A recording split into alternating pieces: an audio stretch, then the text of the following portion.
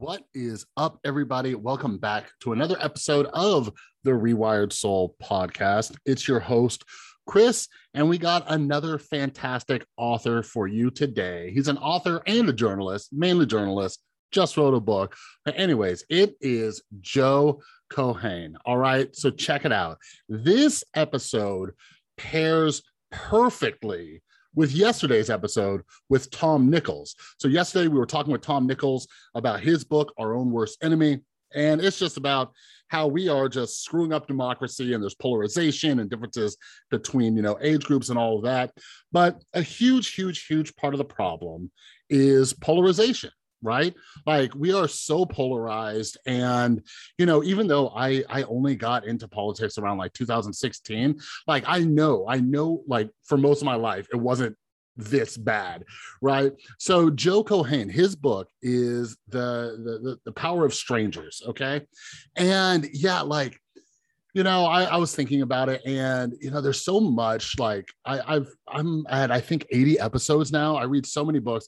A lot of them are very positive, but some of them we're talking about polarization and just all these other things. And sometimes it's like even with like critical thinking books that I like to cover, I'm always thinking of like the anti-vax stuff, or people not wearing masks, or people believing in conspiracies and all that. But anyways, I've read a lot of great books, a lot of, uplifting books, but I gotta say, this book, The Power of Strangers from Joe Keohane, like, I was like, yes, like it just put a smile on my face.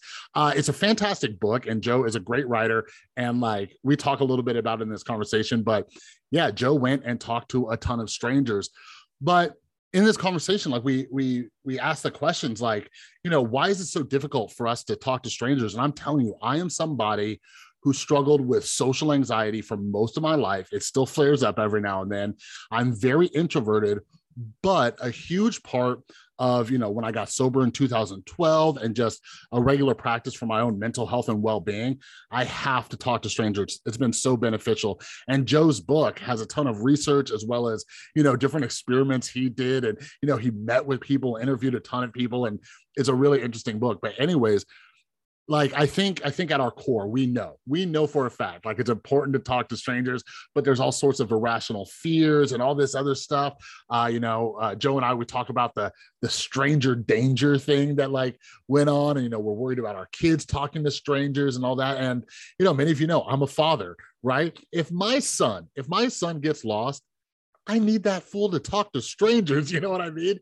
But anyways, I love talking with Joe. I could talk to him forever about this stuff, but yeah, there's so many great solutions, from the book, and we cover a lot of them in this conversation. So I really hope you guys enjoy it.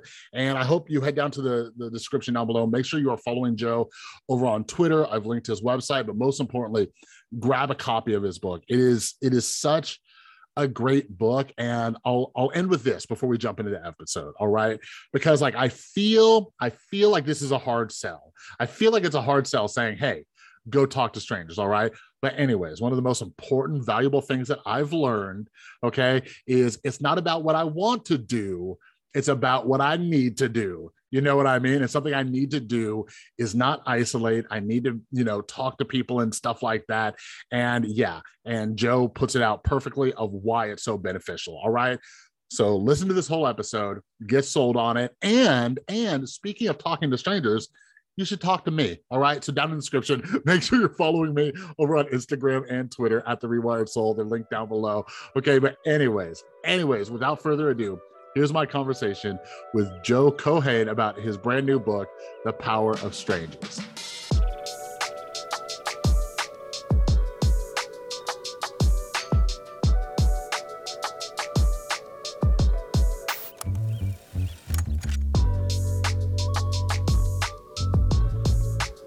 All right. Hello, Joe. How you doing today?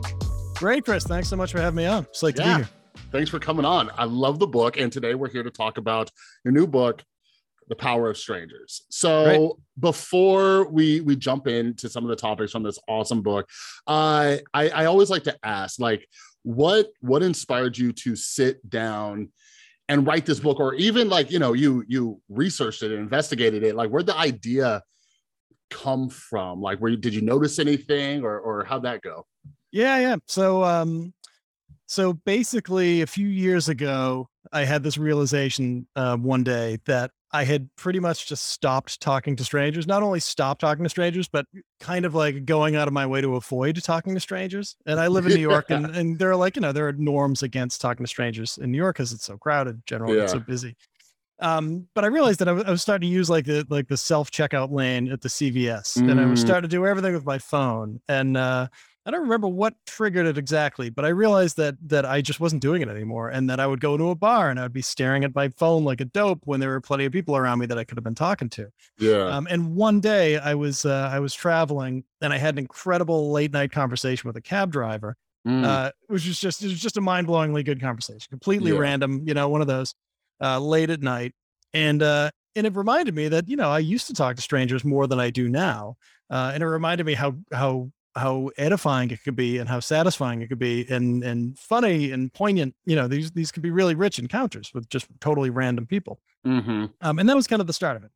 Realizing that I had stopped, and then kind of asking bigger questions about why other people don't talk to strangers and what happens when we do talk to strangers. And it turns out that sent me down about 30 different rabbit holes, and consumed my life for a couple of years. But that's the backstory. Yeah, no, it's interesting. Like, your book's broken up into all these sections, and you talk to so many different people and all that. And so here's what I'm curious about, like through this process, like, and you kind of recognizing it in yourself, because I do want to dive into some of like what the research says about, some things going on, why we don't talk to strangers. But did you find anything like personally that led you, or was it like kind of like, the slowly, like the temperature turning up where you just gradually stopped doing it, or was it anything in particular, do you think, that made you kind of stop talking to strangers? Yeah, there wasn't like a moment where it went bad and I stopped doing it. It was definitely like the frog boiling in the pot. As far as I could tell, in my own situation, it was two things that happened. One was I had a young child. She would have been about 2 at this point. Maybe a little less than that. And that's all consuming. And I had a demanding and stressful job. So juggling a tough job and a young kid, just sucks all the energy out of you. And also, limits your ability to move. So I wasn't hanging out in public places like I used to. As far as I wasn't hanging out in coffee shops, I was stretched very thin. And I was very tired. And so I think the prospect of talking to people, of like exerting that much cognitive effort to talk to other people, which can be, it can be cognitively demanding. We can talk about that research a little bit. Was just daunting to me. Just feeling I don't have any gas in the tank. Like I don't have enough juice to chat up the lady working at CVS or something like that, which is something that I used to do with some regularity. So that was a big part, just being tired and being stretched too thin and not living that public a life. But the other big thing was just the phone, for a certain category of people. If you have a smartphone, you literally never have to talk to strangers again, right? You don't have to ask for directions. You don't have to call the pizza guy. You can do everything. If you're going to get your coffee at Starbucks, you can order it in advance. You can eliminate all interactions with strangers. And yes, that's efficient, right? Like it's pretty frictionless, but it turns out that friction is actually good for us. Like that sort of social friction is good. Those interactions are really good for us. But that was kind of it. And then at a certain point, it's just, you start to feel out of shape socially. You start to feel like maybe you're feeling a little slow-witted. That was certainly the case with me. You're not as good as like the improvisational nature of just talking to someone new. And you just stop doing it. And then, you feel maybe more, incompetent. And the more incompetent you feel, the less likely you are to do it. It just goes into the spiral where, like me, all of a sudden you're sitting in a bar, like staring at Twitter, and it doesn't feel good. And you're not really learning anything, and you're not socializing. And socializing is really important for the mental health of humans, right? We're super. Yeah, absolutely. And like that's kind of what led me to start socializing more. It's just the mental health aspect. But it's funny because I have an upcoming episode. The other day I talked with author Julie Vick. She came out with a parenting book about like being an introverted parent. So like when you're talking about having your kid, like when I had my son, right, all I could think about was like, oh crap, this is going to shove me into social situations like play dates or taking him to the park, and I don't want to talk to anybody. But it was a combination of like introversion and social anxiety, but also for me personally, like back in the day, I used to have a lot of anger issues in my addiction days, Joe, and I thought everybody was an idiot. So I was like, this is like talking about like, cognitively demanding. I was like, no, everybody's dumb, and that was a lot of just me being messed up. And since then I've grown, and learned the importance of talking with people, right, and having like support systems and all that, and sharing experiences with other people and all that. But yeah, I do want to kind of talk about the research, and you mentioned like just like our brains are flooded on a daily basis with like news, information. You mentioned like Twitter, that's constantly refreshing and all that. But, like with that, like if you could explain that a little bit, what the research says about that, or any other of like the main reasons that you think that we've kind of dialed back on our talking with strangers. Yeah. It's really complicated. It's a pretty insidious cocktail of stuff that's causing us to withdraw from one another in a way that I don't think was the case for previous generations, at least in like recent history. Okay, let's stick down the list. So number one, there's stranger danger propaganda. I think you and I are probably, we seem to be about the same age. I'm 36. Okay, so I'm a little older than you. I'm 44. But when I was a kid in school, like it was just an endless parade of cops coming into your class and telling you that everyone you don't know in the world poses a mortal threat to you, right? Like everybody. And it's like, it turns out, the research is starting to bear this out, that that's not a great thing to tell kids, that everyone you've never met is trying to abduct and murder you. So there is a little bit of preliminary research now that shows that might have actually hurt an entire generation's ability to trust other people. And trust is really important for society. Right? So there's that. We were poisoned against strangers from a very early age. And so that's, I'm sorry, I didn't mean to cut you off, but that's definitely. No. I was just thinking, I'm curious because I know you mentioned that in the book, and I think about that. And now that I know that we're divided by 8 years, I'm curious if you've come across any research, like for me, for example, and it might just be because, we all had different parents, but I remember like I had a lot of freedom, right? Like I heard about it. Like I remember hearing like, oh, trick or treating, they're going to put razor blades. And there were so many like these like one-offs that turned into these huge things. Like you talk about the story of, what's his name? John Walsh, and him losing his son and everything. So I'm like curious if it was maybe like more prevalent, like for you guys, like growing up in the 80s. Like I grew up a little bit more in the 90s, but I've also noticed that me now as a parent, I have that idea, even though we're objectively safer. My son's 12 and he has a freaking cell phone. You know what I mean? So like, have you seen it like kind of like go up and down at all? I'm not sure. It's a hard thing to put numbers to.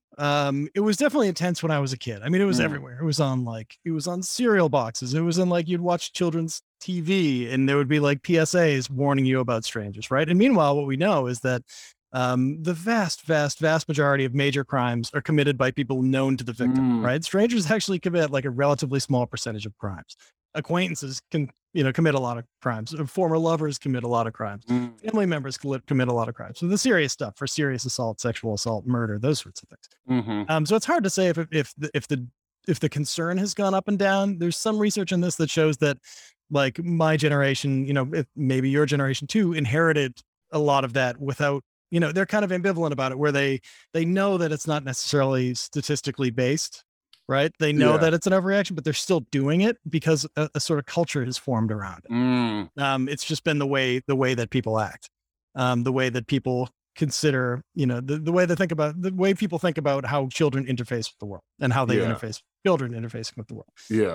So it's definitely, there are very strong traces of it left. Interestingly, the Center for Missing and Exploited Children, which is John Walsh's organization, which was like one of the leading peddlers of stranger danger propaganda in the 80s, banned use of the phrase. They stopped using the phrase because they realized that it was doing a lot of damage, because if a kid's lost, a kid's going to have to turn to a stranger, right? That's how it's going to work. They're going to go to maybe they see a mother, they see a cop, whatever. The stranger is going to be the person who helps. So they're basically teaching kids to be a little more savvy instead of just like blotting out an entire category of human beings when it comes to like times of crisis. So anyways, it's a long way of saying, but that's definitely part of it. I get a lot of like weird emails from people telling me that I'm like helping sex offenders and stuff by writing this book, but I'll send them the data being like, I didn't even think about that. That's insane. A lot. I get a lot of that stuff, but you look at the crime data and it's just it's not statistically based, right? The people we know are the bigger problem. Interestingly, I talked to an anthropologist who was telling me, and this is kind of the flip side of it, but she was telling the people in the San people in the Kalahari Desert, which are kind of the oldest continuous kind of hunter-gatherer society that we know of. And she was saying sometimes in America, people kill strangers, and they thought it was hilarious. They were like, why would you kill a stranger? It doesn't make any sense. Like, I would kill my brother if he like took my wife or had something I wanted, but like, it doesn't make any sense to kill a stranger. You know, and I like that idea. But some other things that do it, you know, if you live in a city, cities are really, they're very crowded, they're very fast. That creates social norms against talking to strangers, just because it's sort of hard to. You can't, you know, you're not making eye contact with people walking down Fifth Avenue in New York at rush hour.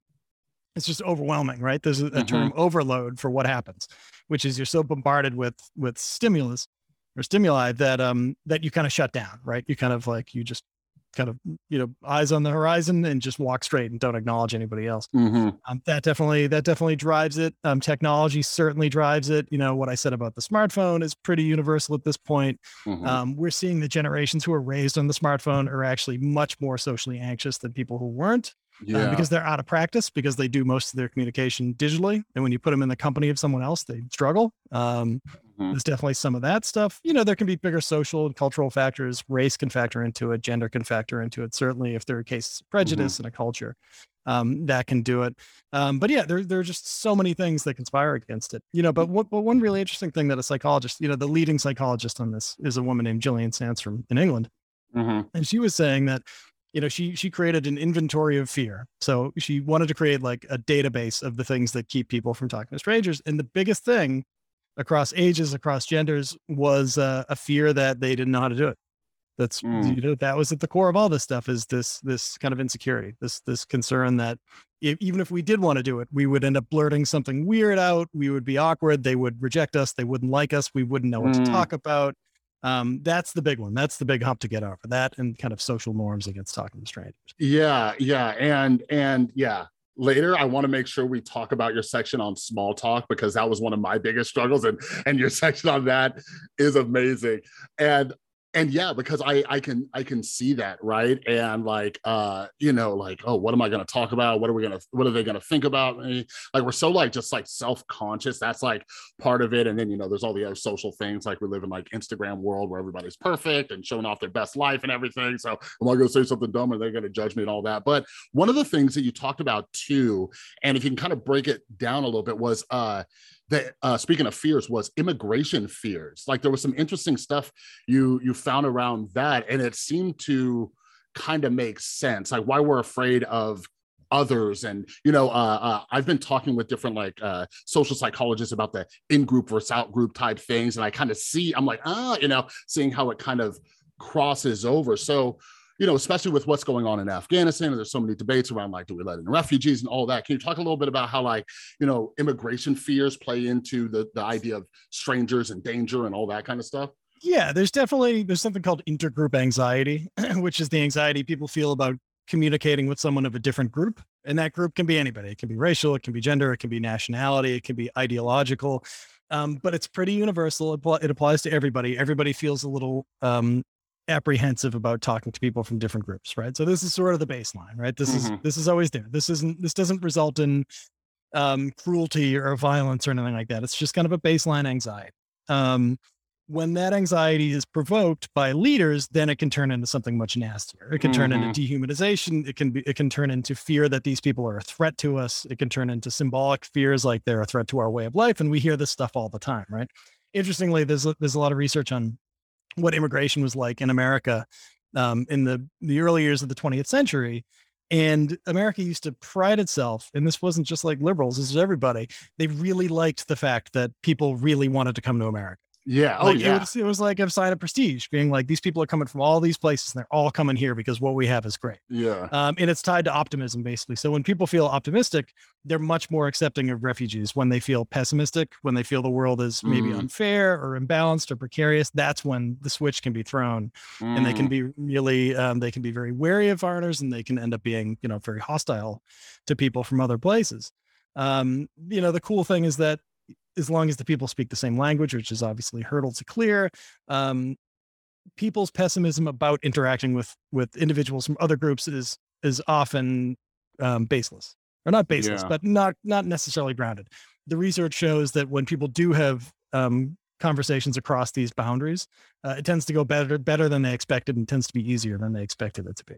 But at a time like this, yeah, I mean, when everybody's feeling insecure about this at this moment, and all of a sudden you have the prospect of refugees coming to the U.S., I can see that would be anxiety producing for people, right? Yeah. It's interesting to like, one of the reasons I love your book, and I hope it's, even though it's newer, I hope it's getting the recognition it needs, because learning how to talk with people, it's changed my life for the better. Like, I'm still rather introverted. Like, I get drained if I'm in a large group, but introverts like myself, we do well with one-on-one conversations. That's why, like, I could sit here, we just met 5 minutes ago after talking through email, and we could chat.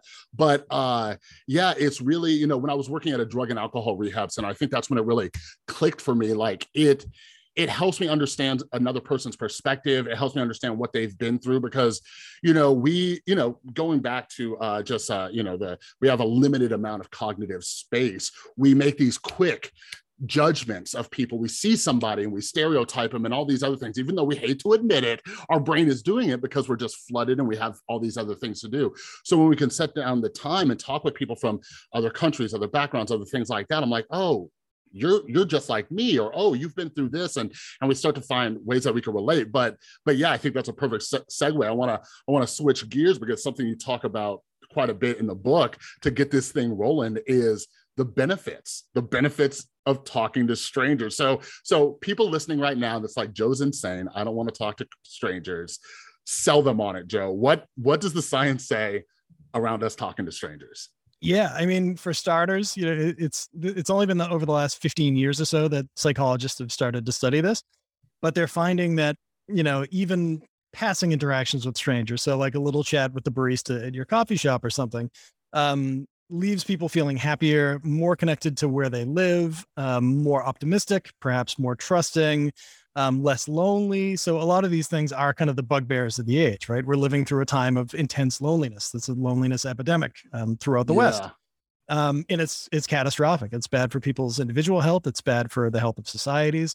But just talking to people, talking to the guy at the fruit stand, talking to the lady at the Starbucks, those sorts of things, those little interactions can actually bind us to the places where we live. It can make the world seem less chaotic. It can make people seem better because you're having positive interactions with people. Mm-hmm. It really does have a lot of benefits, and we're seeing this in studies involving a lot of different people in a lot of different countries. It seems to be a pretty universal thing. Now there are going to be exceptions, of course, but by and large, according to the research that's been done, we've seen this from Turkey to Toronto, mm-hmm. the US, England, Canada. We're seeing it a lot, and these results are being replicated by different researchers on a regular basis. So that's really cool. To your point about stereotypes, this is really interesting too, because I think about this a lot. I think about the political, mm-hmm. the kind of political and social implications of talking to strangers. And there's a decent amount of research on this now too, on how meaningful contact with people from other groups can alleviate prejudice. It can alleviate prejudice against, people who are different from us politically, racially, mm-hmm. People who are different genders, people who come from different places. Having meaningful contact with those people can reduce prejudice, right? And prejudice is a very serious problem in America right now. In a lot of places, that's literally tearing the country apart. Yeah. And the reason why it works against prejudice is because what is prejudice? Prejudice is a hyper simplified perception of what a person is based on their group, right? So you see someone and you say, "Oh, you're from here. I know what you're about," and then I dismiss you. Yeah. And it's it's seldom good. It's seldom we have like a really great stereotype about people. It's usually bad. So what happens when you talk to somebody from one of those groups? You will find almost every single time that they defy the stereotype, that they're not simple, right? Their motivations are complex. Their inner lives are as vibrant as our inner lives are. That like dehumanization that goes with stereotyping and goes with prejudice it doesn't last long in the face of contact, in the face of a good conversation with someone. And in my personal experience, I've lived in the Northeast for most of my life. I'm like a kind of moderate liberal Northeasterner. Yeah. My biggest prejudice in America should be against like rural Southerners, right? Because those are the people who culturally are going to be the most different from me. I have an easier time dealing with like a refugee from Afghanistan than I probably would from a guy from Alabama who lived in rural Alabama, because I just don't have a lot of contact with those people. But I have had contact with those people, and I have traveled pretty extensively in the South, and it makes it really difficult for me to do what a lot of Northeasterners do, or a lot of blue state people do, which is dismiss the red states. You know what I mean? Because I would just, when you dismiss an entire region, you're doing it on the basis of stereotypes. You're doing it on the basis of a very simplified perception of what these people are like and what motivates them. We'll be like, well, our side is really special. We're smart. We're like, we have free will. We're so savvy. And these other people are just cogs in a machine, and they think the same thing about us. We don't give each other credit for agency and intelligence. And when you have conversations with people from other groups, it's unavoidable. Their complexity is unavoidable. Their humanity is unavoidable. It's really important. And it just, becomes difficult if you're not together. If you're not in the same physical space, it becomes really difficult to gain the benefits of those sorts of interactions. Yeah. It's interesting as we were talking about, kind of like the political divides, because, I'm pretty left leaning myself. And a few weeks ago, I had the professor and author Jonathan Marks on here, and he's conservative. And I read his book. And one of the reasons I wanted to have him on, I read his book. I'm like, wait a second, you're conservative. And it sounds like we're on the same page about, I don't know, like 90% of things, you know what I mean? And we talked, and through that conversation, just talking with him, and I knew he was like cool, and like I could have that conversation, but I was like, when I think of these things, I immediately get somebody in my mind, right? Like when we talk about Southern, like I think of like a Southern hardworking farmer who goes to church all the time, doesn't believe in science. You know what I mean? Like I start categorizing, and that's what our brains do. And something that I'm really hoping to help people with is just, not saying you're a bad person, but we're kind of designed to do that, because we need to save space. We need to say, okay, good, this is good, this is bad, this is good, this is bad, right? And we just need to start acknowledging it so we can get past it. But like you said, like there's something weird, and I don't think it's a bad thing. Like I forgot it was like a book like Moral Tribes or something, where liberals kind of have like this broader view, where conservatives are a little bit more like tight knit, so they're more like America, and we're more like, hey, let's help everybody. You know what I mean?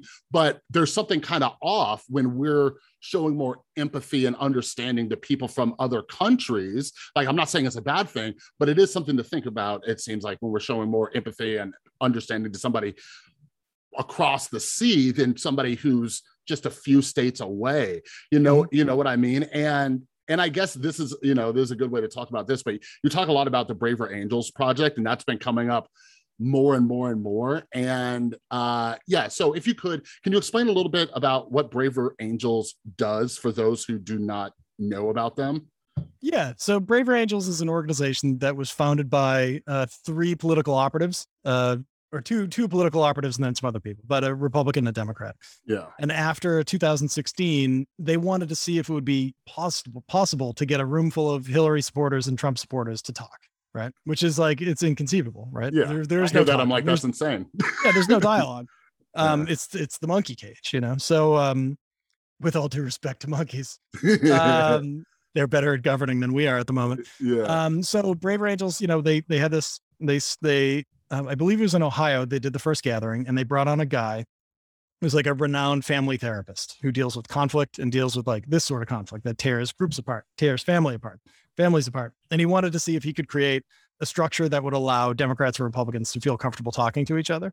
And he did it, and it worked really well. And a lot of it was pushing back on stereotypes, controlling your impulse to jump all over someone, controlling the impulse to be contemptuous and dismissive, and trying to foster connection as a human before you start connecting as, political partisans. So it's basically the system, and this thing has now gone, it's pretty big, but Braver Angels is a pretty big organization, and they're doing really good work. I spent a lot of time with them.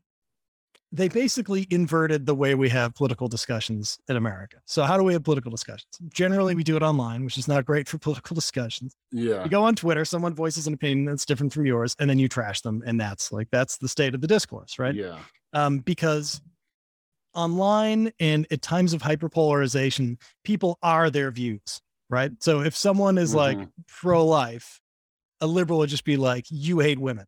Everything about you is you hating women. This is like, I'm gonna take this view and I'm gonna create an entire person around this, and then I'm gonna get really mad at the person, right? So you don't get complexity, and we may, really vehemently disagree, but we don't see the whole person. We just see the view. Yeah. So what Braver Angels does, it puts people together, and it tells them not to talk about politics until they've talked as people, right? So they sit together and they talk about why they came to this gathering and where they're from. And, just, this is human psychology. They chat a little bit. They're a little curious about each other. Do you have kids? Do I have kids? Do we have dogs? Where do you live? Oh, I've been there before. All these little small talk things. that put each other at ease, right? Because the perception that we have of each other at a time of like severe and political discord. It kind of humanizes the other person before talking about these kind of like difficult issues. Right. You're like, this lady has a dog. How bad she could be. How bad could she be? Yeah. It's almost like laughable how little it takes to get people to connect. Like a dog, like Hitler had a dog. He seemed to be an exemplary dog owner. You know?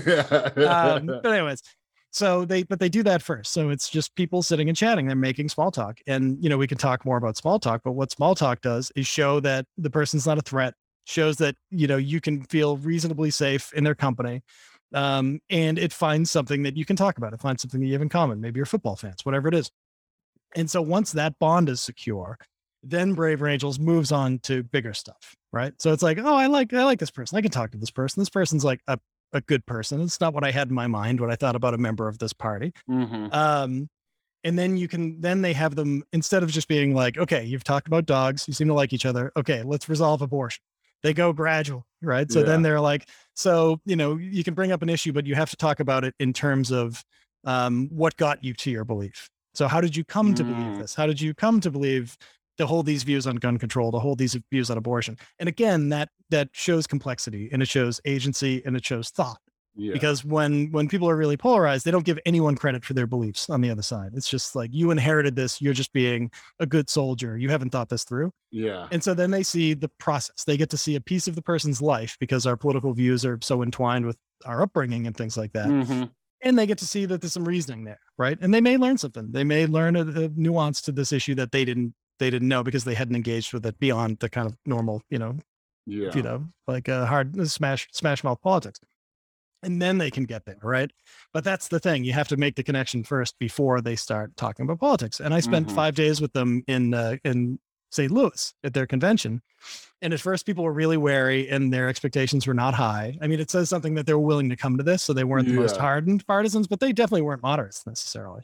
But they were moderate almost socially, right? Like they were willing to try it. And that, you know, I know that's a self-selecting group. But they were wary at first. They were suspicious at first. And then by the end of it, it was like summer camp where we'd be in the cafeteria and people would literally be seeking out members of the other party to talk to.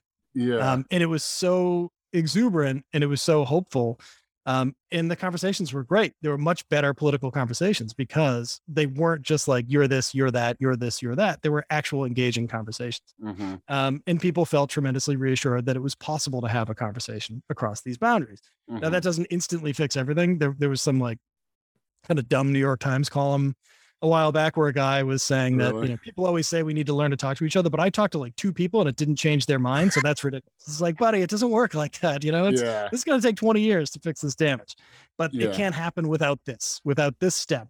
You can't fix the damage, the political damage in this country. You have to learn to recognize the other person as an individual, and you have to learn the social skills to talk to them. Yeah. And that's crazy. That New York Times article. Like, I think a lot of our expectations are just silly, right? Like I've had a lot of, you know, scientists and, you know, philosophers on here, and, you know, a big thing right now is like science denial and just debates around, you know, like, you know, it almost seems like it was easier when we were just debating about global warming, but now we have a pandemic and everything. But anyways, like this idea that you're just going to like tell someone like, hey, you're dumb, go look at the science and get vaccinated. Like that's going to work. No, it's not. And it sucks that we're in a pandemic, but it takes time. It takes conversations. It takes getting people's wheels turning. And some people are just, you know, farther along in their beliefs and holding on to it, you know, so tight. But one of the things that, you know, you touch on is like, the internet is not a place to do this. And so I maybe it's because I enjoy, you know, science and experiments, but I've been trying it. I've been trying it out online. Right. And here's what's crazy, Joe. Let me tell you what's crazy. When you're not, for lack of better words, a dick, it's surprising how well in the last week or so, I have had multiple conversations where the other person said, hey, thanks for having a conversation about this, right? And we've exchanged articles to kind of see where each other are coming from. And so that has me sitting back. I'm like, okay, well, you know, because I think the reason why I keep trying it is because I'm like, well, the internet isn't going away, right? So, you know, I keep hearing like, don't do it online. Well, I'm like, but if we could figure out how to do it online, that'd be kind of cool, right? Yeah. But when when I'm not participating and I'm just watching, kind of like what you mentioned, it's attacking. And something I've been really interested in is kind of like status, intergroup status, and everything. It's difficult. It feels like it's difficult to have those conversations publicly because people are signaling to their tribe, like, look how I burned this lib, look how I burned this conservative. And I think that's what makes it difficult. But here's just some of my personal strategies. If I see the person is willing to have a good faith conversation, I'll keep it going. But if it seems like they're just trying to prove their status within their group, I give them my email address, because I'm like, okay, I don't know if you're just trying to show off in front of your group. So let's bring it private. We'll have a conversation and stuff like that. Because I especially in COVID, and I think, I wanted to ask you about that. Right now, with the Delta spiking up again, we had like 5 days of thinking that things were going to reopen, but now we're locked down again. So, and you started this book before the pandemic, right? Mm-hmm. So it's almost like we have to get used to it. God forbid another pandemic happens, but we have to be able to have these conversations online. So I guess, one of the things I wanted to ask you, and by the way, before we move on from Better Angels, everybody needs to read the book, because my favorite part about that was all the things they tried that didn't work. Like that, I loved learning about that. But but yeah, in regards to COVID, like how has that changed? Because you started on this project, like when you could run around New York freely, talk with strangers, do all these little, like, you met with a lot of really interesting people who try this stuff. But like, how has this changed with COVID? And like, have you changed up your strategies for talking with strangers in this pandemic over the last year and a half or whatever it's been? Right. Yeah. I think I started this project late 2018. I finished the first draft of the book in late 2019. So I revised it a little bit for COVID, like during edits. Yeah. But yeah, I didn't see this coming, which is, it's interesting too, because, I get into a whole field of research called pathogen threat that shows how rates of infectious disease can drive xenophobia. And this is over the long term, right? So this is over hundreds of years. Cultures will form that'll be more wary of strangers in places that have higher rates of infectious disease, which makes a lot of sense because the strangers might be carrying disease. And that became part of like our behavioral immune system. That can drive wariness of strangers, fear of strangers. It's very easy to trigger people into seeing strangers, especially if they look different than us, as disease carriers. You hear it all the time with immigrants. You hear it with Black Americans, like through the history of America with regards to Black Americans is always talked that they're somehow diseased or they have germs, that sort of thing. It's easy to trigger because it's there. It's part of our wiring. Unfortunately, if you live in a place with a lot of disease, maybe it's good. It keeps you safe. It's there for a reason. But with COVID, it makes it a lot more complicated because you just can't mingle like you used to. And because there is wariness there's an additional layer of wariness. There's an additional layer of anxiety. The data shows that we're much more likely to get COVID from people we know than from strangers, but because we're wired to link strangers with infectious disease, it gives us a tendency to just, make that connection, to equate strangers with the spread of COVID. So yeah, it's definitely hard. It's hard when you can't go to a bar, really. It's hard when you can't hang out in a coffee shop. Your chances of talking to strangers becomes much, much lower. Especially if you don't live in a city. I can go into the park. Like, there will be people in the park. It's possible to have a conversation from 6 feet away. If you live in the suburbs, it might be much more difficult because you don't have like public spaces like that necessarily. They're not as readily accessible. But the really interesting thing about going through this in New York was that you saw the flip side of it. So yes, we were very wary of each other. Yes, we were very cautious. In the early weeks of the pandemic in New York, and I stayed the whole time through this. It was terrifying, and people were crossing the street to avoid each other, right? Like it was instead of like the crowded sidewalks, I didn't even see the city was empty. A lot of people left for sure, but the people who remained were definitely avoiding each other. But then it became clear at a certain point that this was a thing that the community had to deal with as a community, right? So as much as like it was up to us as individuals to kind of stay out of circulation, the community needed to pull together. And you saw this really fascinating thing in New York, which was people became friendlier, much more so. And I think New York's actually a pretty friendly town. I grew up in Boston. Boston is an unfriendly town. A little bit different. Right. And I love Bostonians, but they could be pricks. But when you're walking around the neighborhood, I was walking around my neighborhood in New York, and people would actually like acknowledge you and say hi and ask how you were doing, which was really amazing. Like those questions were sincere and they were being offered, like randomly out of the street. And people had their masks on and they were respecting social distancing regulations and stuff like that. But they really did make an attempt to check in with each other and connect with each other. And I think partly because everyone was so starved for social contact that it became really stressful and difficult, isolating and lonely. They just needed their fix, but also because we're a community, like we're a city, I think New York is very good at dealing with crisis in a way. But just being like, we're in it together. We have to find a way to signal to one another that we're not terrified of each other, that I'm staying away from you because I want to protect you from me as much as the opposite is true. Yeah. No, and there's some fantastic conversations I had with people, particularly older people who had a really hard time, obviously, people who live alone in the city. They were really proactive and they would just start conversations all the time. And you talk to them because you miss talking to people, but also as a kindness to someone who's probably struggling and probably lonely. So yeah, it made us wary of strangers, but it also kind of reinforced the value of talking to strangers. Yeah. As an element of our like mental health diet in a way. It was just great. I kind of know the family that owns the grocery store in our neighborhood. And I always chat with one of the nephews. And I went in there at the worst of COVID and he was wearing I was just in the meat aisle and all of a sudden I feel this presence next to me and I turn to my right and I see him and he's wearing like a hazmat suit. And he just looks at me and he goes, "So what's new with you?" This is the new normal. Like a full hazmat suit. Yeah. But the city became much more social and much friendlier. And I think it still feels that way. It still feels like tighter knit than it was before, which is cool. Yeah, it's interesting. As you were talking about that, right before we hopped on, I was thinking about, I go on like morning walks around my neighborhood a couple miles and there's there's certain people I always see on my walk. And it's interesting, especially since school started. So I'm seeing teenagers and then parents with kids and stuff and just seeing so I've kind of noticed there's like older people, I don't know, 60s, 70s, maybe on their walk. We always greet each other like, "Hey, how's it going? Good morning." And then we cross again. We're like, "Hey, have a good day." Right. And then I notice people more around my age.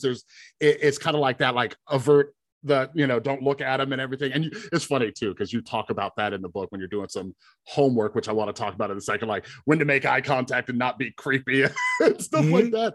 But it's funny because I'm an audiobook listener. So I'm listening to your book as I'm going on my walks and trying to implement some of these things. I think I've gotten a lot better over the years. I've been, I've worked on my social anxiety. I've worked on, I'm still not running out to parties, even though I live here in Vegas, right? I'm still kind of introverted, but I do these things. And one of the ways I, quote unquote, trick myself is I remind myself that it's good for me, right? Hey, it's good for you to talk to other people. So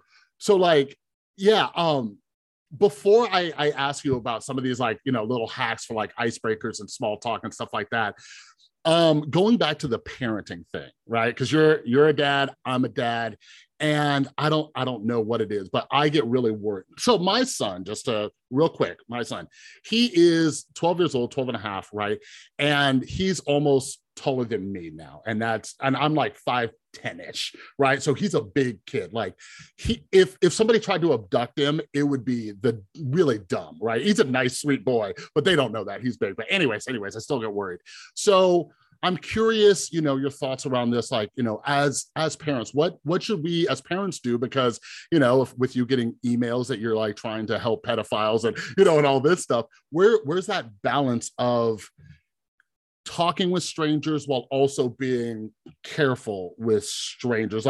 Have you planned this out, or, I'm not sure how old, your kid is, but what are you going to do? What's this solution?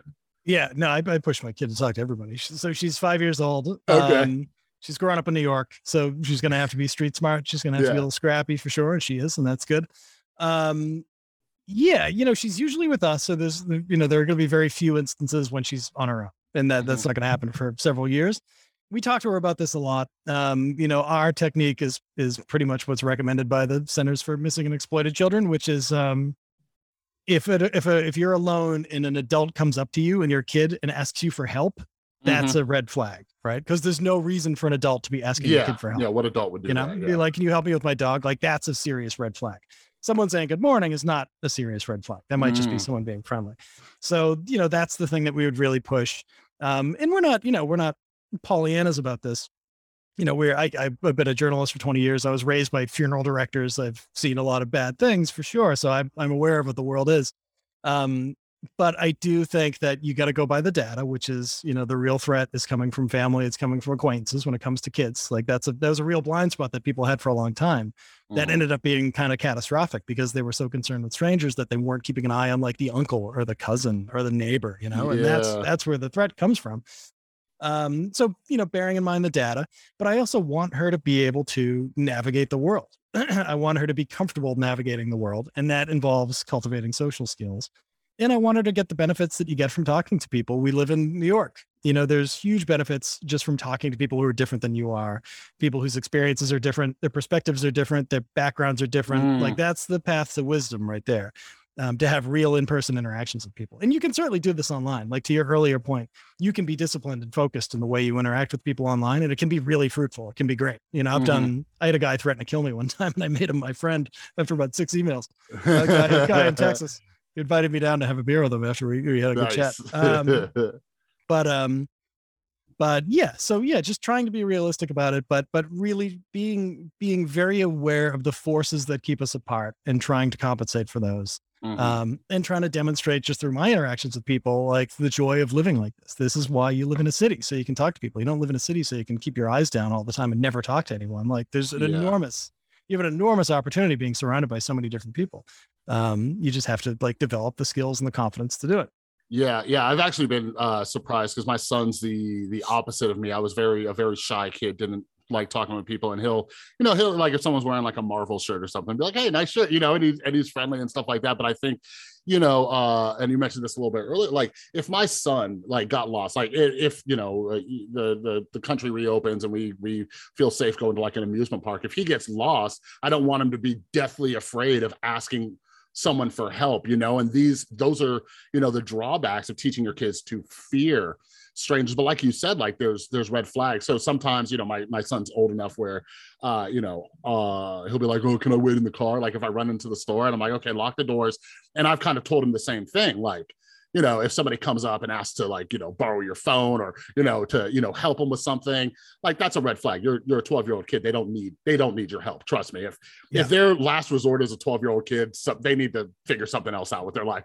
Right. Especially if there are other people around, Yeah. That's a big thing. I mean, maybe if you're in the middle of absolutely nowhere and someone's like, can I use your phone? Like maybe that's legit. But if you're like, they're in like a parking lot of the supermarket, there's no reason for that guy. Yeah, exactly. Especially you could just walk inside. So yeah, I think it's just, being a little bit more like balanced with it all, but also, there's been a lot of conversations around like safetyism and kids growing up way too protected and stuff. And, I don't want to set my kid up for that. I need him to know, I don't want him to be just constantly paranoid that the world is just out to get him. But yeah, so there, you work with a few people, teachers, coaches, if you will, and they taught you things. They taught you how to do, they gave you some homework assignments and stuff. One of my favorites was Georgie. And so I want everybody to read the book, but I do want to like touch on some like tricks that you've learned. So one of them is like icebreakers, and you like talked about it, like just doing it randomly in different places, like even at like a hot dog stand and stuff to practice. So someone's listening, they want to practice this stuff. What are some easy ways where people don't have to be so afraid to maybe sparking up a conversation that you found? The big thing is if you're in public, where whatever you're doing is going to provide you with something to talk about. So you can, if you're watching a street performer, if you're in line at the supermarket, whatever, you can talk about being in line at the supermarket. You can talk about the street performer. Like you're already linked, right? There's this term, triangulation in urban studies. That's that. That's like, it's a little triangle. It's you and this person, and you're looking at something together. You can comment on it, and then you can kind of leave it in their court to comment to, and then you could just listen to them and then just start talking. Like that tends to work pretty well. That sort of triangulation. Georgie Nightingale, who's the head of this group, Trigger Conversations, who's pretty brilliant, had a lot of great techniques. One of them would be to take us, if this is more in a social occasion sort of context, but to take a standard boilerplate opener and invert it. So instead of saying, what do you do? Which is a conversation, you know, an opener that makes everyone die inside when they hear it. Cause it means that this person's not putting any effort into it. And they're not interested in you. That's why they're asking this terrible question. Georgie asks, like, what would you like to do more of? Which is great, which cuts right to the heart of who the person is. And it signals to the person that you're actually interested, you know, instead of being like, oh, you're an accountant. Amazing. Is that like, how long have you been doing that for? When you ask someone what they would like to do more of, then they'll tell you about themselves.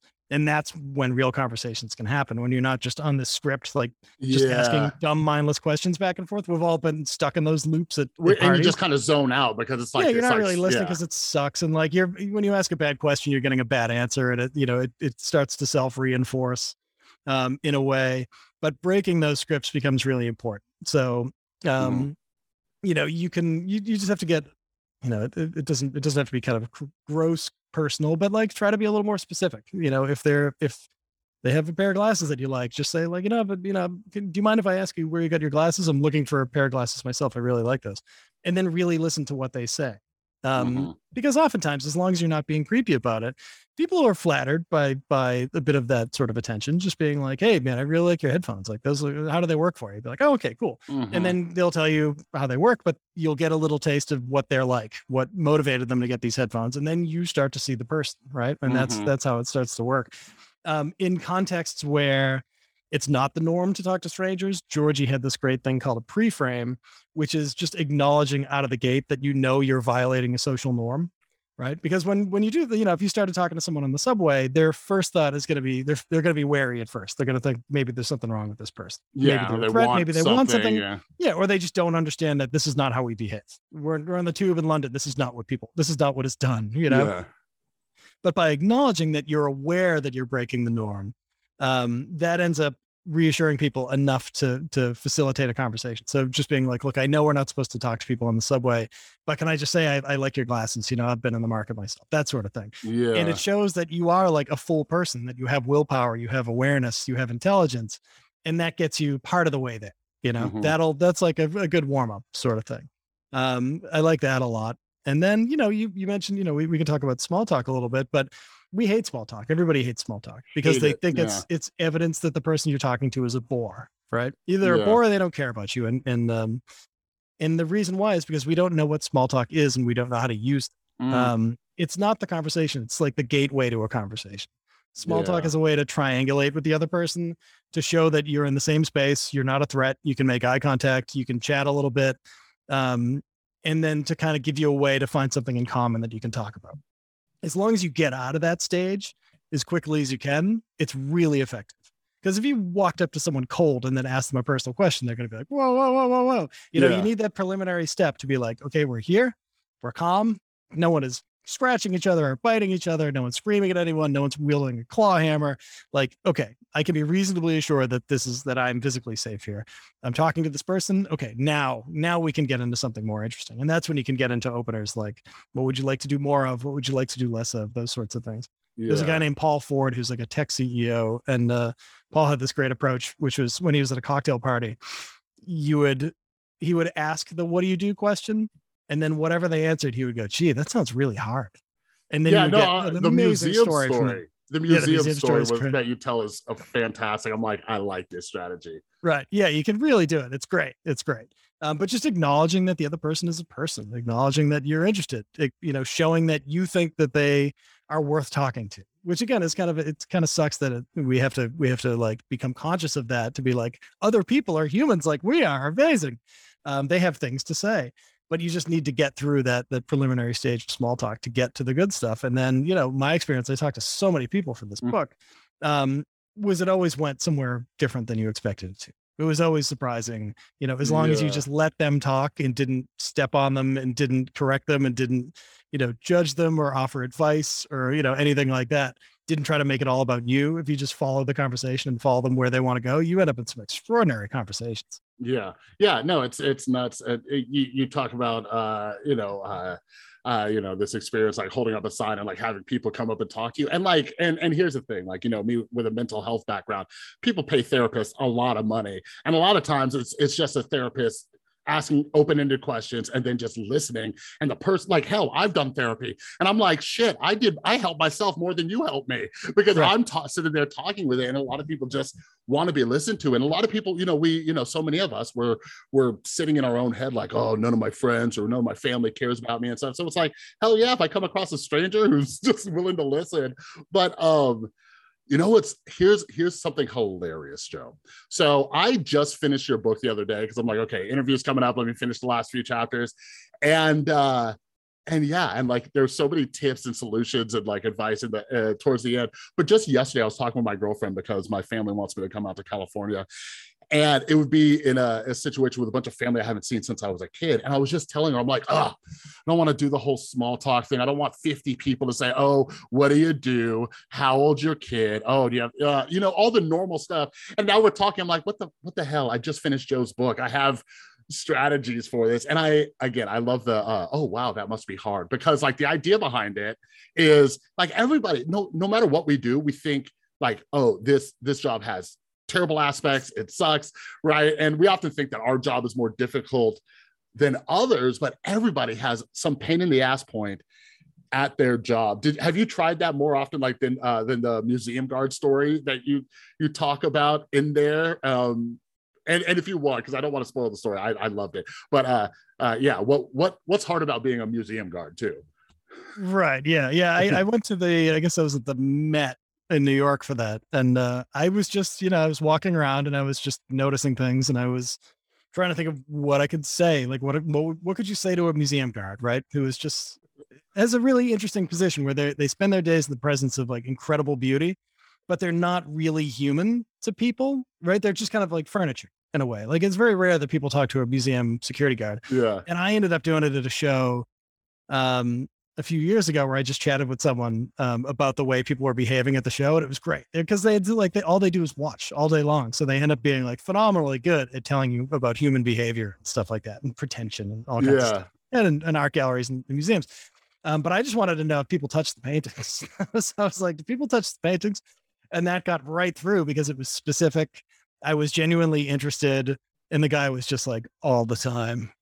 He's just like no one had ever asked him this before. And it was just the bane of his existence was people touching the paintings. Yeah. And then I chatted with him a little bit about like, what the job was like and everything. And he was great. He really lit up, he was standoffish at first.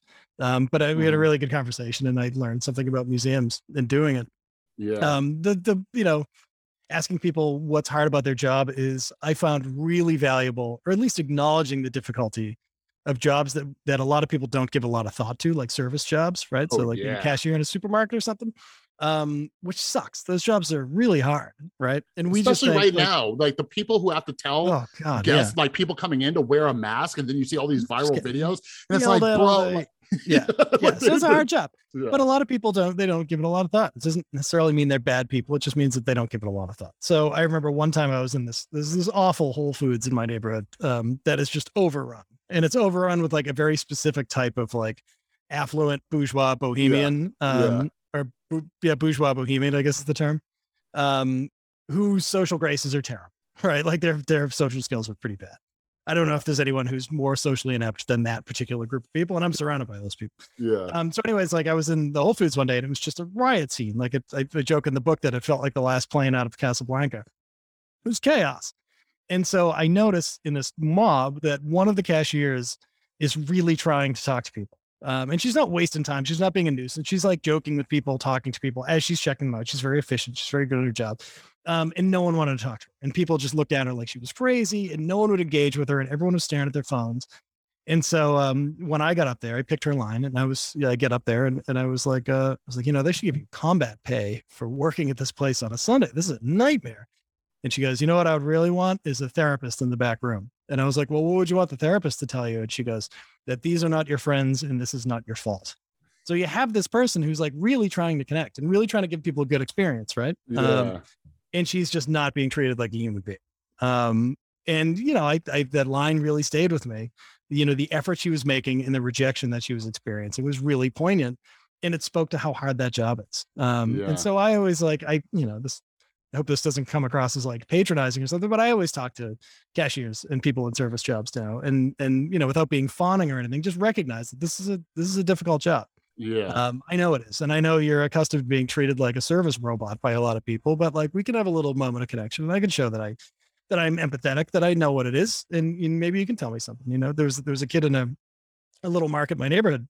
She's probably, teenage girl.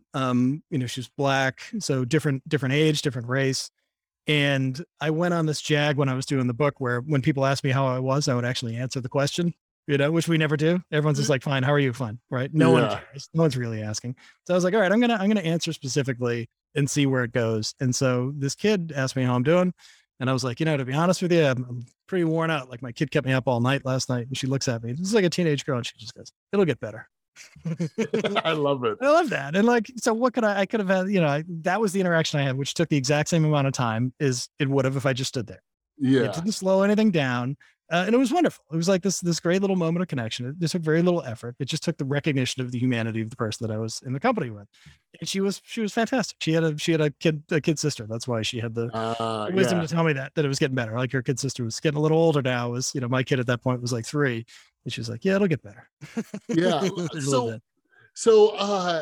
And to your point about, service people, I don't know if it's because I've grown up in Las Vegas for most of my life. I've been here since I was like 10, and we're a major service city. So I know a lot of people who work in service. Like hell, like one of my best friends is a manager at a bar.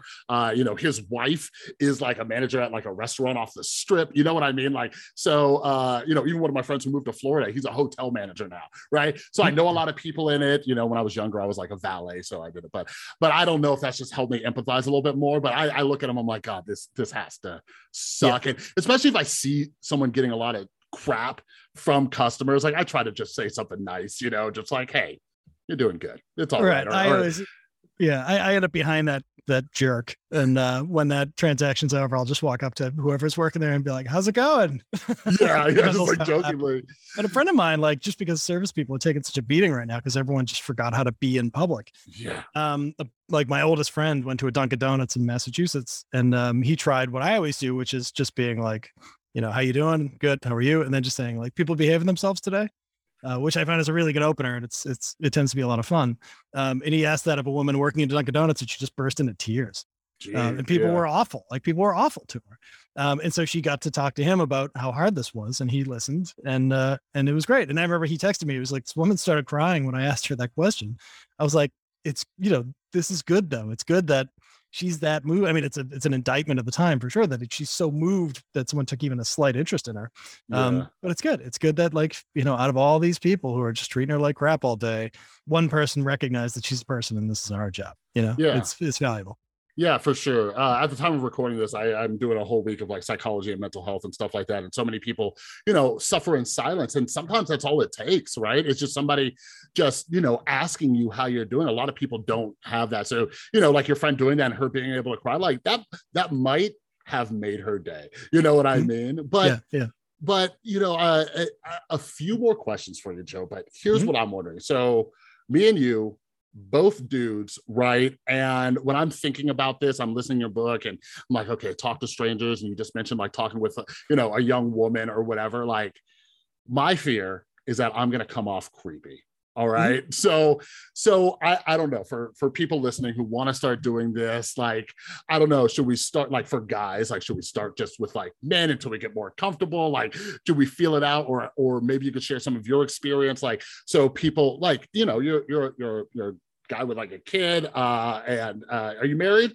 Yep. Right. So you're married, kid, stuff like that. So you're not very threatening, I'm guessing, but how do you deal with that? Because I assume it crossed your mind like, oh my God, am I going to seem like I'm a creep hitting on this person or gonna, whatever? How do we? It's a huge question. So, one of the things that I was very mindful of going into this is that I wasn't going to generalize from my experience, because I couldn't go out and be like, I'm a, straight white guy in America.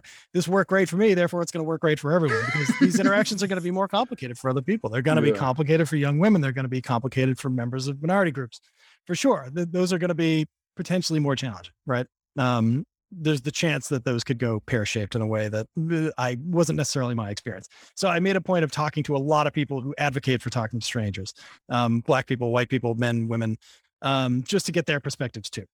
So, from my perspective, I'm very aware of a couple of things. One is the creep factor.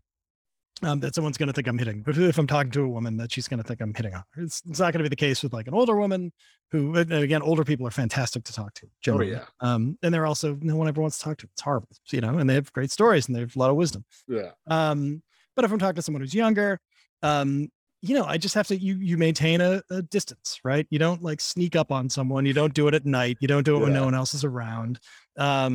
You show that you're respectful and that you're curious about whatever it is you're talking about. And the initial reaction is going to be wariness, and that wariness is completely justified because there's like, they put up with young women in particular put up with a whole category of harassment that I do not have to deal with. Right. So it's it's being sincere, it's being genuine.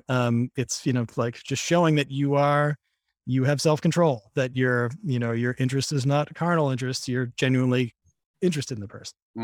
And if they are not interested in talking, like, don't press too hard. You can just, go away. Like, you don't have to be too aggressive about it or anything like that. I'm very aware of that sort of stuff for sure. That's a big thing. So just, becoming very aware of how you're coming across. Yeah. Which I think it's sort of the privilege of straight white guys to not really have to consider that much. Like historically, didn't matter, it was sort of the other person's concern, how you were coming across, but to be very mindful, to watch the effect that you're having on a person, to see if they are interested. Are they making eye contact? Are they sort of uncomfortable? Like, be mindful of the effect you're having on someone. As a white person possibly talking to a black person, be aware of like what that means. Be aware of how they might be perceiving you. Is this a threat? Are they comfortable with this? I think all that is really important. But the good thing is, like, once you get practice, once you do it enough, you do get better at putting people at ease. You do get better at signaling that you're not a threat, that you're not gross, that you are just interested and you're like a decent person to talk to. But you definitely have to be very mindful, for sure. But, for women who might be interested listening into this too. Oh yeah. I spoke to a lot of, a lot of the people, interestingly, who advocate for this and who study this are women. And a lot of them identify as introverts. And so I asked them how they feel safe doing this. And most of them were like, yeah, just don't do it in a bar necessarily. Don't do it at night. Like, find a place where there are people around, where it's well lit. And then you can do it like that. And most of them had good, most of them had good experiences.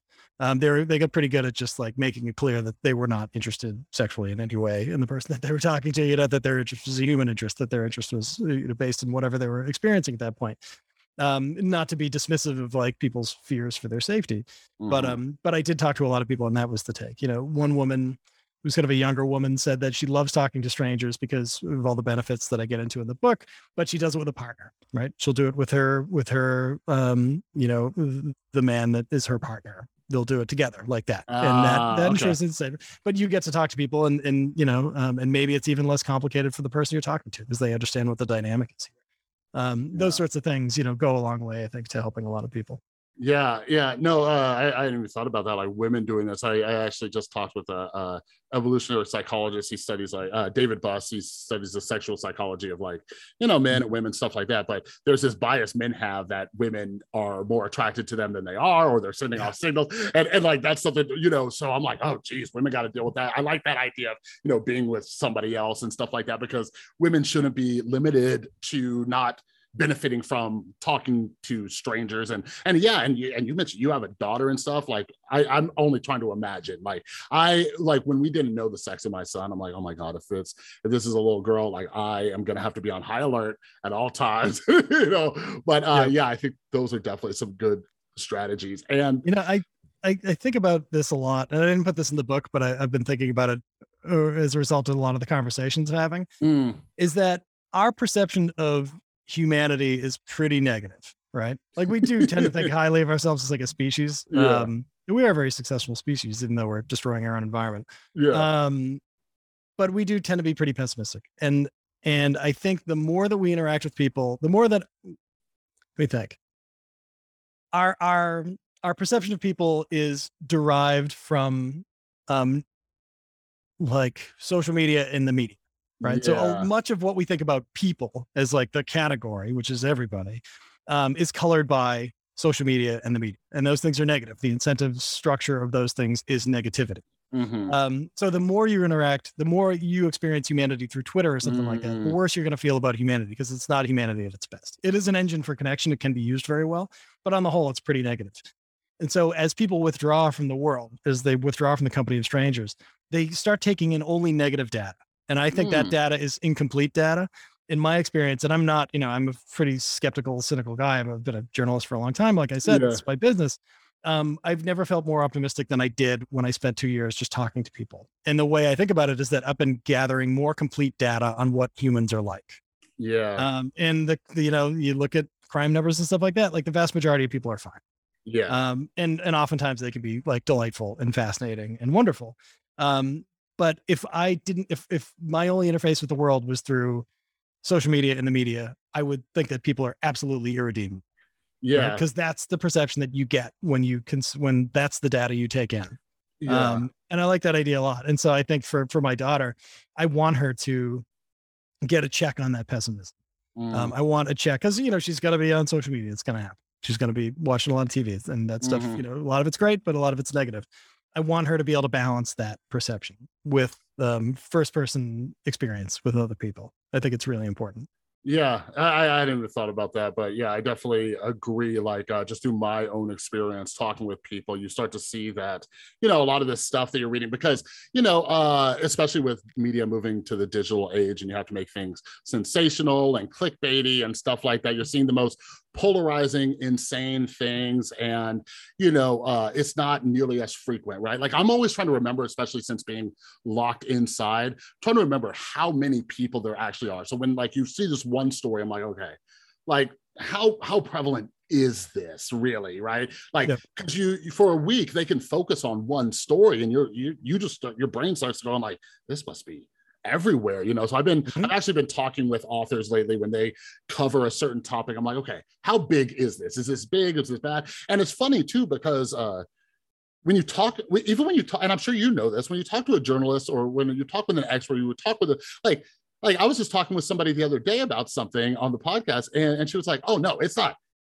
that bad, but it's something we should be aware of. And I'm like, oh, right. Okay. Because when somebody writes an entire book, an entire article, entire whatever, you're like, whoa, this must be, important. It's funny. I had a conversation with someone the other day about the kid on United Airlines that they had to duct tape to his chair, which is such a hilarious story and horrible too. And flight attendant's a tough job and it's even tougher now. Yeah. But I was in kind of a pessimistic moment and I was just like, man, people just suck today. Like, what is the deal? How come everyone forgot how to behave in public? Like they forgot how to behave in restaurants. They forgot how to behave on planes. And my buddy was just like, no, that was just like the one guy. Like there were, probably 350 people on that plane. And then I went back and I watched the video again. And there's this moment where he starts threatening to tell his grandpa that they're mistreating him. And you can hear the whole plane burst out laughing. And I was like, the rest of the people on that plane, those are my people. Yeah, they know it's ridiculous. It's like, this is ludicrous. And they all think it's hilarious. To not generalize that one guy into an entire population of human beings, but instead to like look at the numbers and try to push back against the very human impulse to generalize from like, a small number of things. If you see a news story and you're like, people are trash based on the news story, you do have to you have to discipline yourself a little bit. You have to push back against that. And for me, a great way to do it is just by talking to random people. It's like a random sampling and the data is better data than you get from social media and media generally. Yeah, for sure. And on that, one of the last questions I want to ask you, like kind of going back to the polarization and everything like that, because, Braver Angels, for example, like I think you mentioned in there that they have chapters in like every state, they have a convention and stuff like that gives me hope because I'm sitting there and I'm like, okay, cool. There are people who recognize this is an issue. They're taking some kind of active step, like just to get me to like drive down the street is like big, right? So if people are like going to this, or for example, I got sober in 2012 and, going to 12-step meetings, I'm like that's something I have to take time out of my day. So sure. One of the things I wanted to ask you talk about this a little in the book, right? But when it comes to polarization, like, did you see any kind of patterns with the type of people who actually went? Because when I hear that, like, I'm always like, okay, Braver Angels, you guys do something great, but how do I get this person in there, right? Like when I'm looking at addiction, right? How do I, like, okay, cool, rehab is great. 12-step programs are great, but the hard part is getting them from point A to point B to experience the greatness. So is there any kind of, characteristics you see of people who are going there, or do you see any strategies to get people to want to go there rather than just like having black and white thinking, like, no, the other side will never change, I don't want to change my opinion, blah, right? Yeah. So how do we do that? Yeah, I think there was a sincere patriotism there, which I would differentiate from like nationalism, so like a genuine love of country that isn't just a love of country that's based on hating people who are not in the country or hating people who are pushing back against your perception of the country. I think they were patriots. The scaling question is really hard. How do you scale something like this? And they're open about that too, being like, how do we get past a point where we're just adding like, oh, we just added 5 more people, like you need to add a lot of people. This thing needs to be much bigger in order to really move the culture. The way they're doing it is going through, they have a harder time getting conservatives than they do liberals. Liberals, it's a stereotype, but they tend to be the ones who want to connect with others, whereas conservatives tend to be much more group-minded about kind of protecting the group, right? And those two things should be together. That's good to balance those two things. Having someone who's group-minded and having someone, it's like what Robert Putnam calls bridging capital and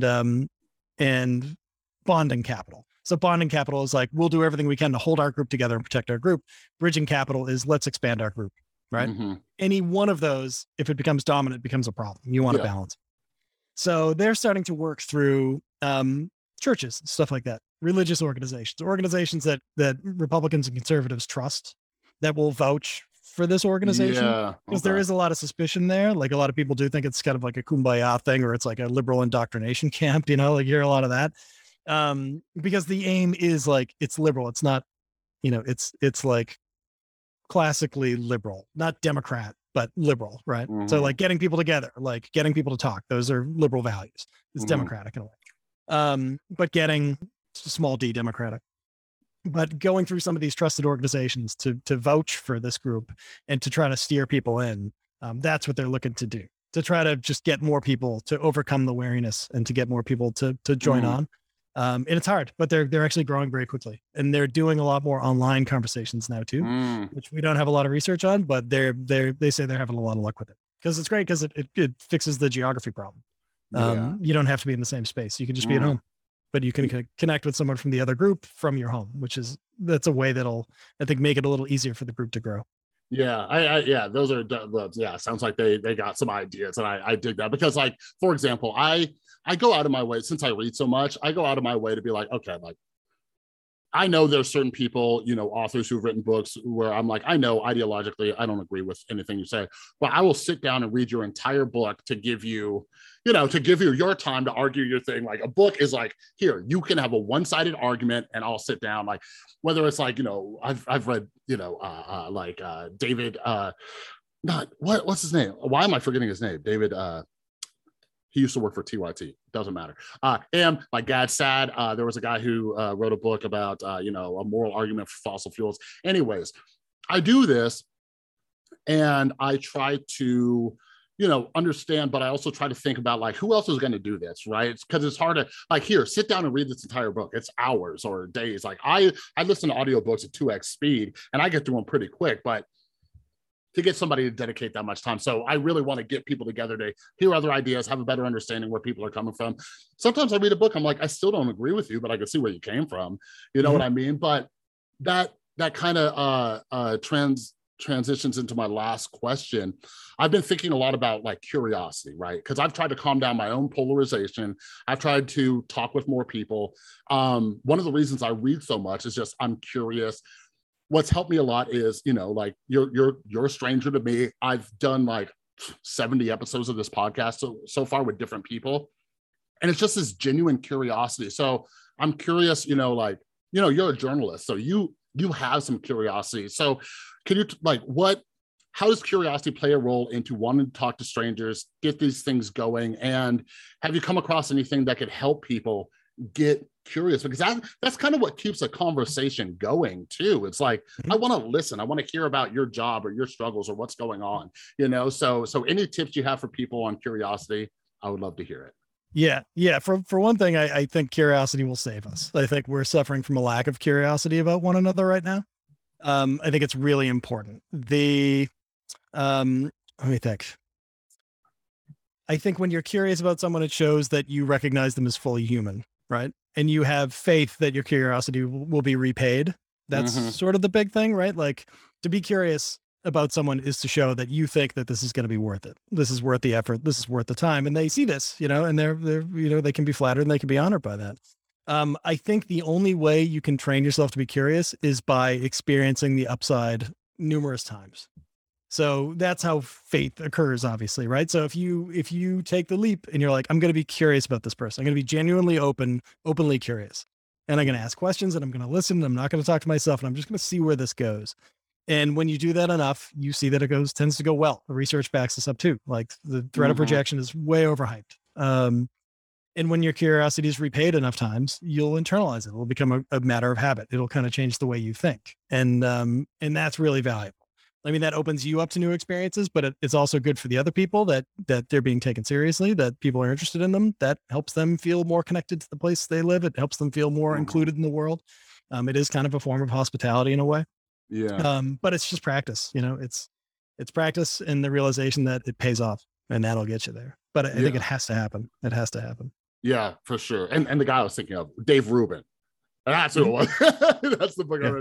But yeah, like what you're saying. And I think that's, as you were talking about curiosity, I think that's why I'm able to talk with people who have different political views or, whatever, because I come from a place of curiosity, and curiosity is like the opposite of judgment. And I actually learned that in, working with meditation teachers, right? Like, just on inner work, right? So I come and I'm like curious, like no matter what their political views, like if they're like, no immigrants, or no, the abortion law or whatever, like, and just being like, hey, like, why do you think that? Like, where, you know what I mean? And, they've even proven it's helpful for people who deny science, right? And just ask them like, where do you think that? And like I said, those conversations I've had online where people are like, hey, thanks for having a conversation. I'm curious. I'm like, what led you to this? Is there a source out there that I don't know about? And, whatever. And people appreciate that, especially during a time where a lot of people aren't curious and immediately judging you or calling you names or whatever. It's like, hey, why do you believe what you do?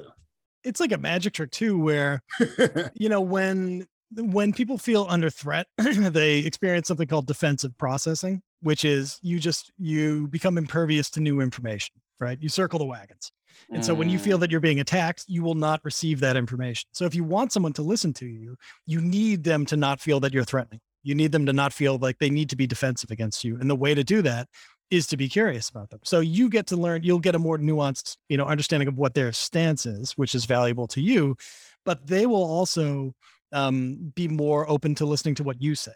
Right? If the sense of threat is there, none of this works. The whole thing breaks down. No one will listen. But if you do demonstrate some curiosity, I think you'll be really surprised by people's willingness to consider your side of things, as long as you're not shouting at them. And that's when connection can happen. And that's when people can actually develop a more nuanced idea of who the opponent is. You know what I mean? And then maybe you can change minds. But changing minds on big issues isn't necessarily the short game here. The connection is the short game, because, in a political arena, maybe you like each other enough to like fix a pothole. Maybe you like each other enough to like put up some new street signs.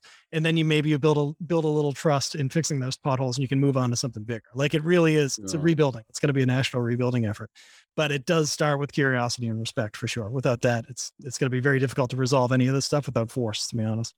Yeah. And if you end up making a sequel to a book, maybe that'd be a great place, because I think journalists are naturally curious. You got to interview and talk to people, and you got to be curious, because you got to, your job is to write about them, and you got to want to kind of know, and and whatever. Like, I think the world would be a better place if we were just more curious about things, and that's something I genuinely try to teach my son. But yeah, Joe, I appreciate you coming on, because I could talk to you for 5 more hours, but because I'm curious about you. But yeah, the book is out. I loved it. So I actually listened to the audio version. But is it available everywhere? And for your work, the other stuff you're working on, like, where's the best place to find you, connect with you, and all that stuff? Yeah, so you can get it anywhere. It's available everywhere. If you are in another country, it's available in a lot of other countries too.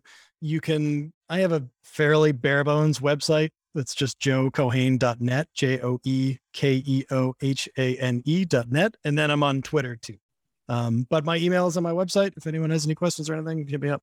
I usually reply. Yep, and that's how I got in touch with you. It was like Twitter Yeah. and email and all that. So I can vouch for you that it works. So yeah. So again, yeah, Joe, thanks so much for your time. And yeah, I hope we could do this again. You can give me some more tips on talking to strangers once the world reopens and all that stuff. Right. No, it's a real pleasure talking to you, Chris. It was a lot of fun, and thanks for having me on. All right, everybody. That was my conversation with Joe Keohane about his brand new book, The Power of Strangers. And I hope you were sold. I hope you were sold on how freaking beneficial it is to talk to strangers. All right. And I'll tell you, there are many things that Joe has done or things in his book where I'm like, nope. Right. But it's these very little things. Like I didn't mention it. I don't think I mentioned it in this podcast, but anyways, something I try to do. We talked a little bit about talking with cashiers and things like that without being like patronizing. But like, here's a fun game I play at the DMV. When you go to the DMV, the people who like you and me who have to go to the DMV, we hate it. We're pissed, right?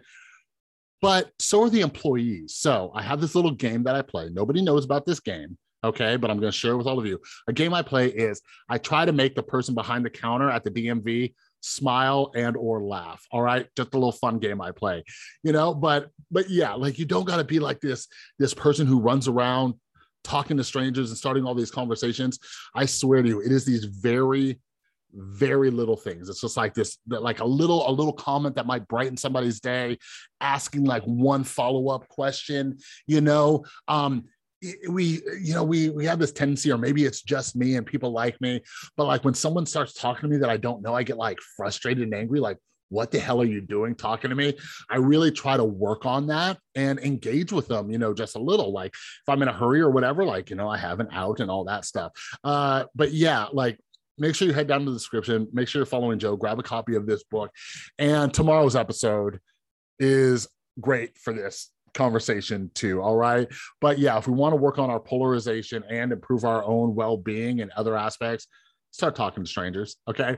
But yeah, also head down to the description. Make sure you're following me on Instagram and Twitter at The Rewired Soul. I love talking with all of you, but I also share what books I'm reading, upcoming guests, and all sorts of stuff. I've been writing a lot. I'm working on some other projects and everything.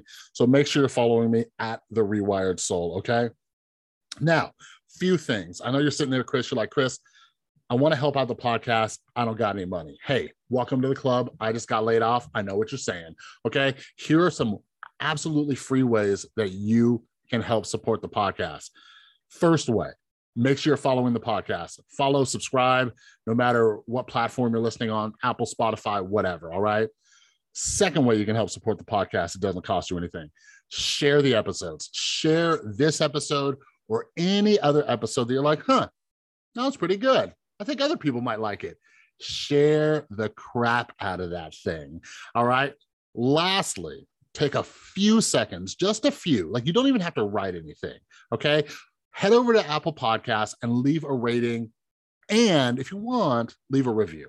Okay. But all these things really help because it tells the algorithms, hey, podcast is all right. More people might enjoy it. So if you want to help your boy Chris out, if you want to help spread this word, but anyway, like, by the way, let me pause real quick because I'm always telling you guys to do this stuff to help, build this community and everything like that.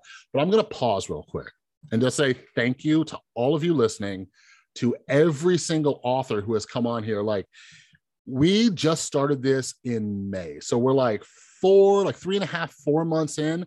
We are almost at 10,000 downloads, okay? Which is absolutely mind-blowing, all right? So all of us, like, killing it. So I appreciate all of you who are tuning in, telling people about this podcast. Like, I started this thing with a goal to have more conversations, find other people who are interested and like to learn. And, I love talking with authors about their books. As I'm reading all these dang things, I'm like, hey, I got some questions, or I think, this would be an interesting conversation. So thank you. We're doing fantastic. All right. But yeah, lastly, some other ways to help support the podcast. I have self-published some books, which you can get at therewiredsoul.com. They're cheap. They're like $5 a piece. And you can also become a patron. That's down below. And lastly, there is an affiliate link for BetterHelp Online Therapy. It's a service that I've personally used, and I loved it. It helped me through a really difficult time in 2019. And it is online, it's affordable. You work with a licensed therapist, and they even have a sliding scale if you don't have that much money. All right. So click on that affiliate link, check it out. It is very personalized, where you'll find it'll match you up with a therapist who like specializes in what you're dealing with, whether it's, you know, trauma, depression, you know, whatever it is. Like there's an in-depth questionnaire and it'll match you up with the right person. And my favorite part, being the introvert who doesn't like conflict that I am, you can click a button and switch therapists if you don't like your therapist. Boom. It's pretty cool. So yeah, check out that affiliate link for BetterHelp Online Therapy if that sounds good. And another huge thanks to Joe for taking the time to come on the podcast. Make sure you follow him and check out his book. But yeah, thank you so much for listening. Thank you for coming back. Thank you for sharing this. And yeah, I hope you have an amazing rest of your day. And check this out. Tomorrow, if you're an introvert, you're going to like the episode. Okay. That's all I'm going to say. That's a little teaser I'm going to give you. Okay. So make sure that you stay tuned. All right. So have a good one, and I'll see you next time.